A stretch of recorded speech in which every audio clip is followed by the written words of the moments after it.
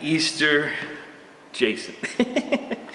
All right, so we've been studying through the book of Exodus for Lent this year.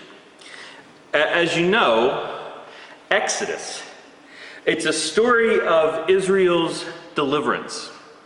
It's a story of Israel's deliverance from slavery at the hands of the Egyptians. On Good Friday, we looked at the story of Israel's crossing of the Red Sea. And what we've seen as like the final step in their story of liberation. And on the seashore in the morning, after they had this incredibly stressful and tumultuous night, Moses then sings a song that we see in Exodus chapter 15. You can turn there. Exodus chapter 15.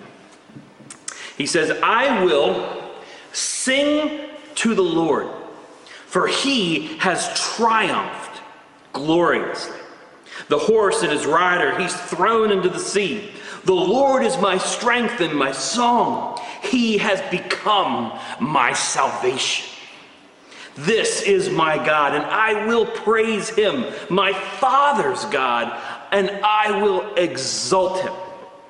The Lord is a man of war. The Lord is his name. Or the Lord is a warrior. The Lord is his name. The Lord Jehovah is a warrior. Jehovah is his name. Pharaoh's chariots and his host he cast into the sea. And his chosen officers were sunk in the Red Sea. The floods covered them. They went down into the depths like a stone. Your right hand, O Lord, glorious in power. Your right hand, O Lord, shatters the enemy. In the greatness of your majesty, you overthrow your adversaries. You send out your fury. It consumes them like stubble. At the blast of your nostrils, the waters piled up." That's now my life verse. I love that. God, you sneezed and the waters piled up. The floods stood up in a heap. The deeps congealed in the heart of the sea. The enemy said, "I will pursue. I will overtake. I will divide the spoil. My desire shall have its fill of them. I will draw my sword, my hand shall destroy them." That's what evil says. But Lord, you blew your wind and the sea covered them. They sank like lead in the mighty waters.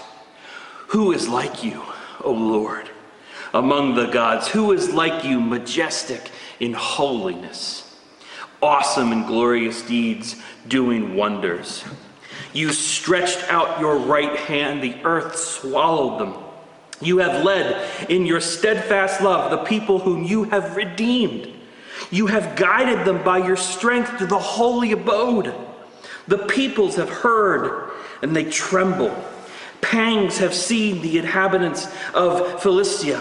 Now the chiefs of Edom, dismayed, trembling, seizes the leaders of Moab. Like these are the areas around. All the inhabitants of Canaan have melted away. Terror and dread fall upon them because of the greatness of your arm. They are still as a stone till your people, O Lord, pass by, till the people pass by whom you have purchased. You will bring them in and plant them on your mountain. Think about the Sermon on the Mount there. The place, O Lord, which you have made for your abode. The sanctuary, O Lord, which your hands have established.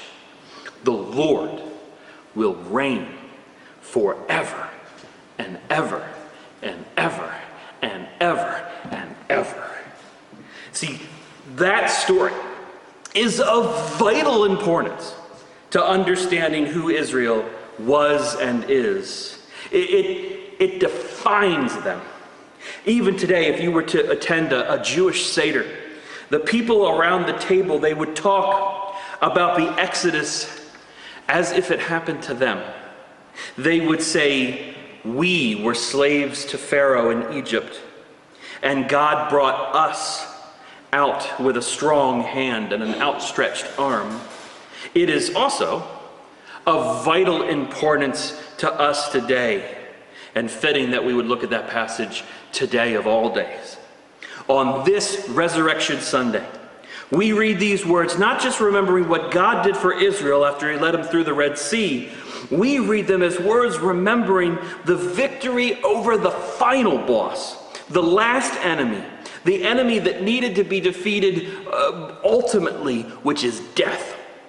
In Christ's resurrection, death is swallowed up in victory. O death, like Paul said in 1 Corinthians 15, O death, where is your victory? O death, where is your sting?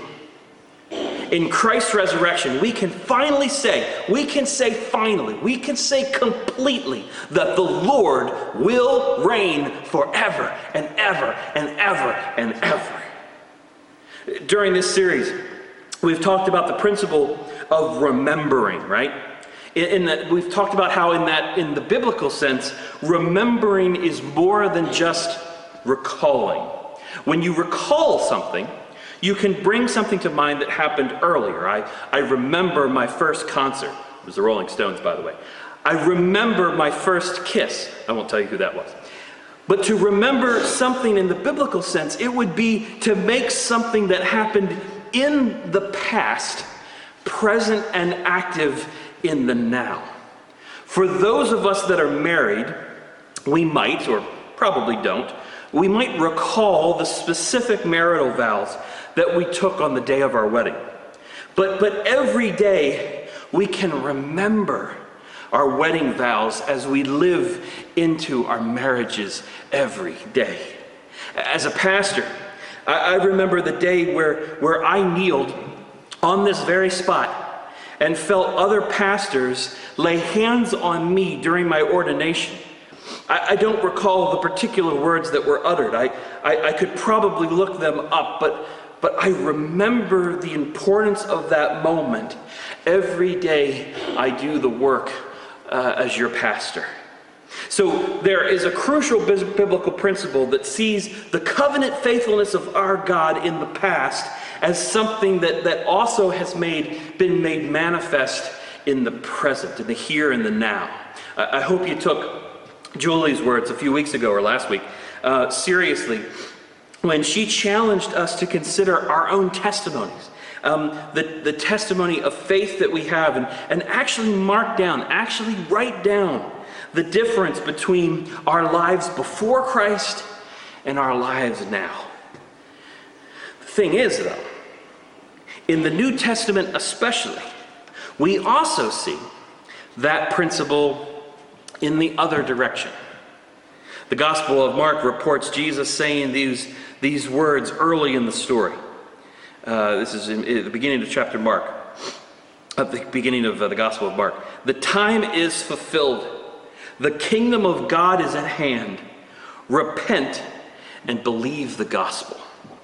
If you were going to memorize a verse in the season after Easter, that might be a good one for you. The time is fulfilled.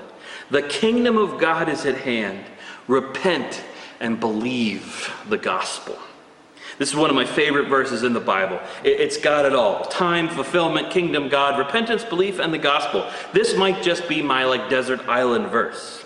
The thing was and is, the concept that the kingdom is at hand might be a hard pill to swallow for someone living under the oppressive rule of the Roman Empire. Just like it might be a hard pill to swallow for someone living under the oppressive rule of a global pandemic.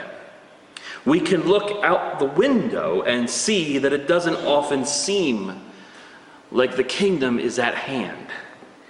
I mean, was Jesus just speaking figuratively? Was he talking about something that still hasn't really happened yet? No, the time was fulfilled, and God was acting then and now in the Christ event. The gospel, the good news, was that God was doing a work of salvation in and through the person of Jesus Christ.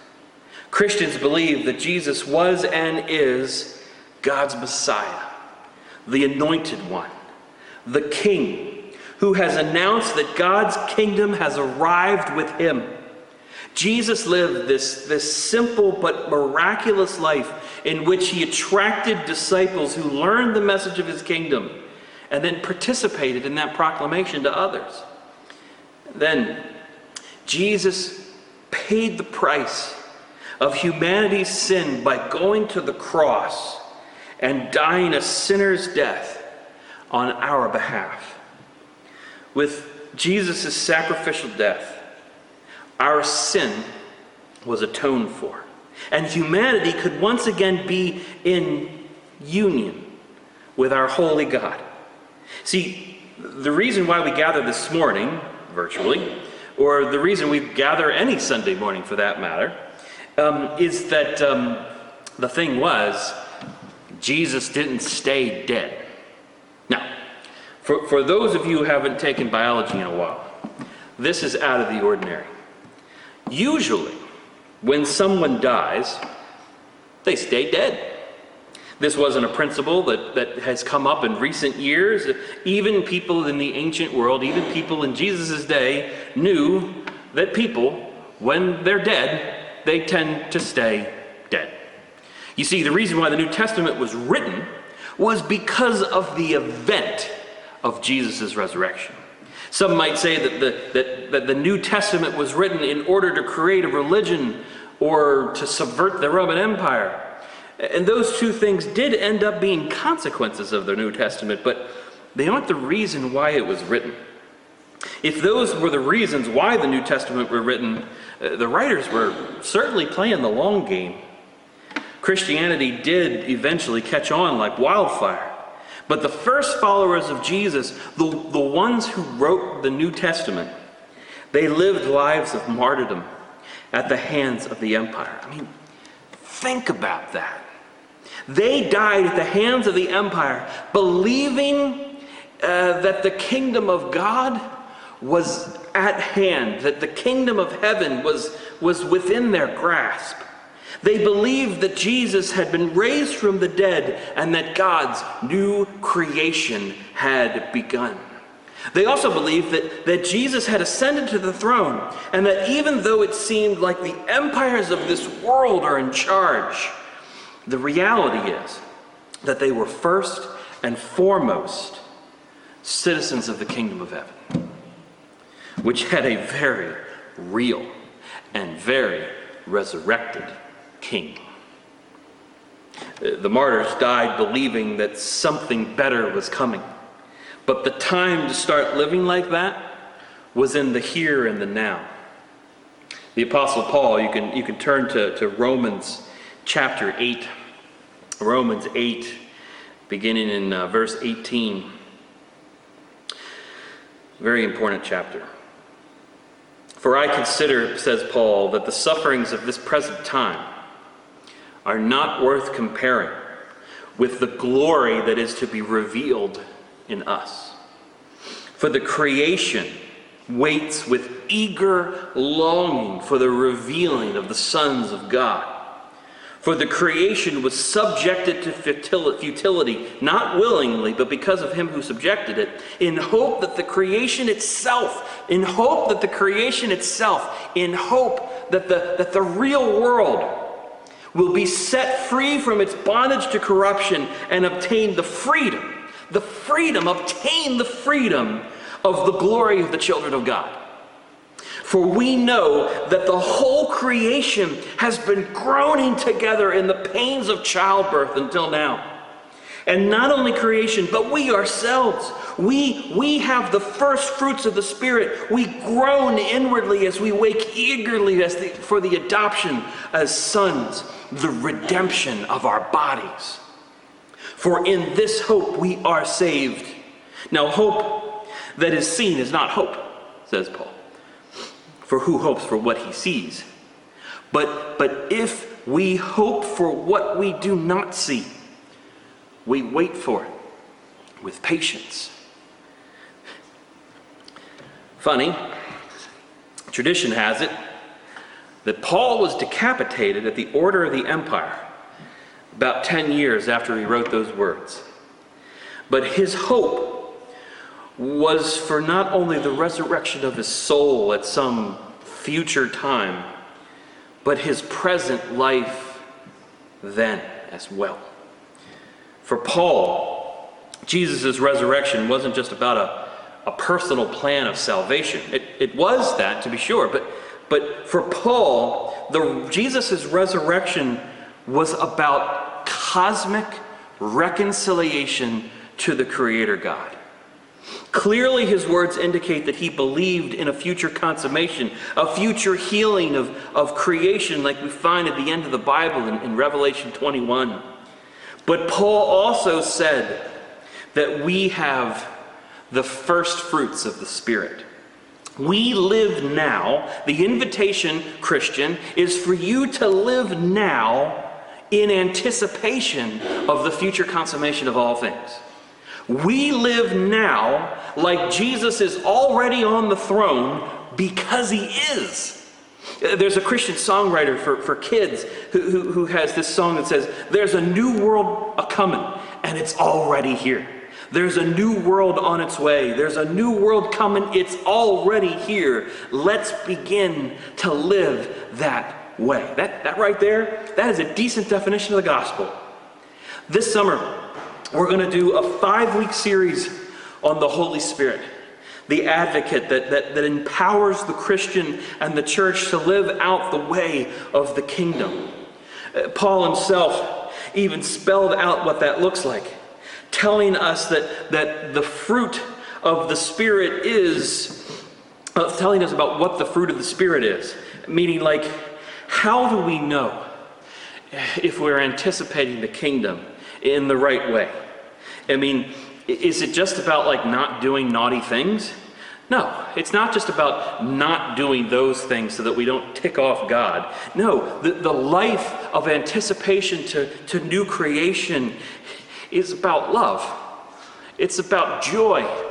It's about peace and patience. It is about kindness. It is about goodness, gentleness, faithfulness, and it's about living a life of self-control. Paul said, against those things, there is no law. We've called this current series, we've called it an inheritance of freedom.